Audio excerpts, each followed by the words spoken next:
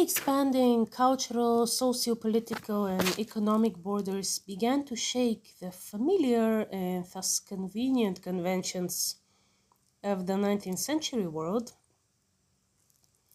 Writers such as Lev Tolstoy and John Ruskin, among others, attempted to address an emerging aesthetic problem, the very essence of artistic value in the present time. In their own way, each author courageously attributes sweepingly general moral characterizations, such as good and bad, to art, based on whether the works of art follow each author's socio-cultural agendas. Outdated models today, Tolstoy's and Ruskin's work represent the declining option of attributing moral classification to works of art in treatises without any attempt of reasoned logical substantiation. With the publication of Kant's Critique of Judgment earlier in 1790, artists and historiographers began to gradually awake to an emerging artistic paradox: the gradual conscious separation and occasional deliberate antithesis of two important artistic ideas: beauty and perfection. However, in the domain of fine arts before the mid-19th century, the terms beauty and perfection with respect to art were mostly equal in meaning and equated to nature and its laws. With the spread of Kantianism in the 19th century, the dawn of modernism at the turn of the 20th century, and the rise of an entire discipline dedicated to philosophy of art, equating artistic value with a clearly defined objective, sociological or educational purpose became an impossible sole escape route for thinkers attempting to address the question of ultimate artistic values, beauty and perfection. A simple experiment highlights the issue. Can a composer create a beautiful piece of music? And can a painter create a beautiful painting?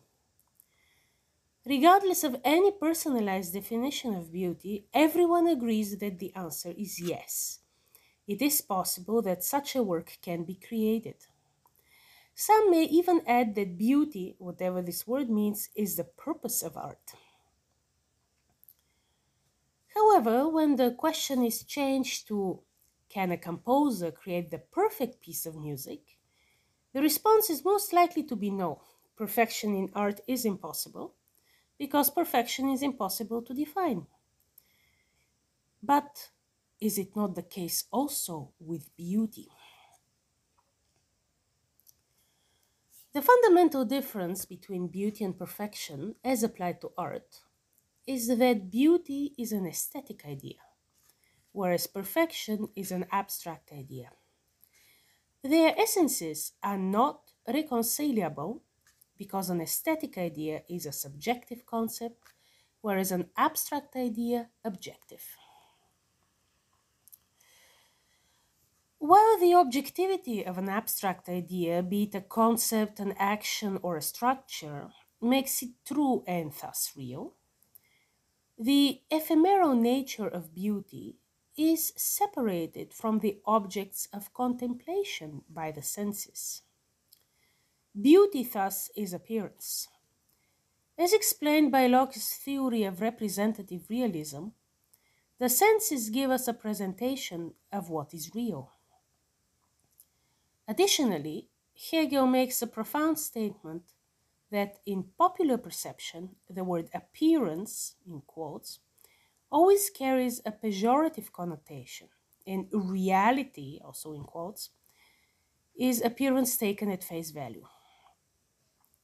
Art, however, is a double illusion because it provides an illusion of the real world by being itself an illusion, paving the way for many modernist art theorists and theorists. Hegel situated art with philosophy and against the ideals of the Romantics. Without immediately being obvious, Hegel formally established the split between aesthetic perception and intellectual purpose of art, a split that would dominate the ideas of the modernist artists in the later 19th and 20th centuries, just as the rise of physical science revoked the theological remnants of medieval doctrines that had survived the Renaissance up to the 17th and 18th centuries, known as the ages of early modern philosophy. As Berkeley demonstrated at the height of early modern philosophy in the first chapter of his treatise concerning the principles of human knowledge, dated in 1710, an abstract idea can only be conceived as imagined by an erudite person whose intelligence and ability, developed after a long study, can learn to deduce general notions. The fact that it took over 2 centuries and a brilliant scholar, A. Luce, to reintroduce a vastly misunderstood Berkeley into mainstream philosophy provides a very possible parallel of how long it took for the 19th century French idea of art for art's sake to take hold after the heyday of early modern art.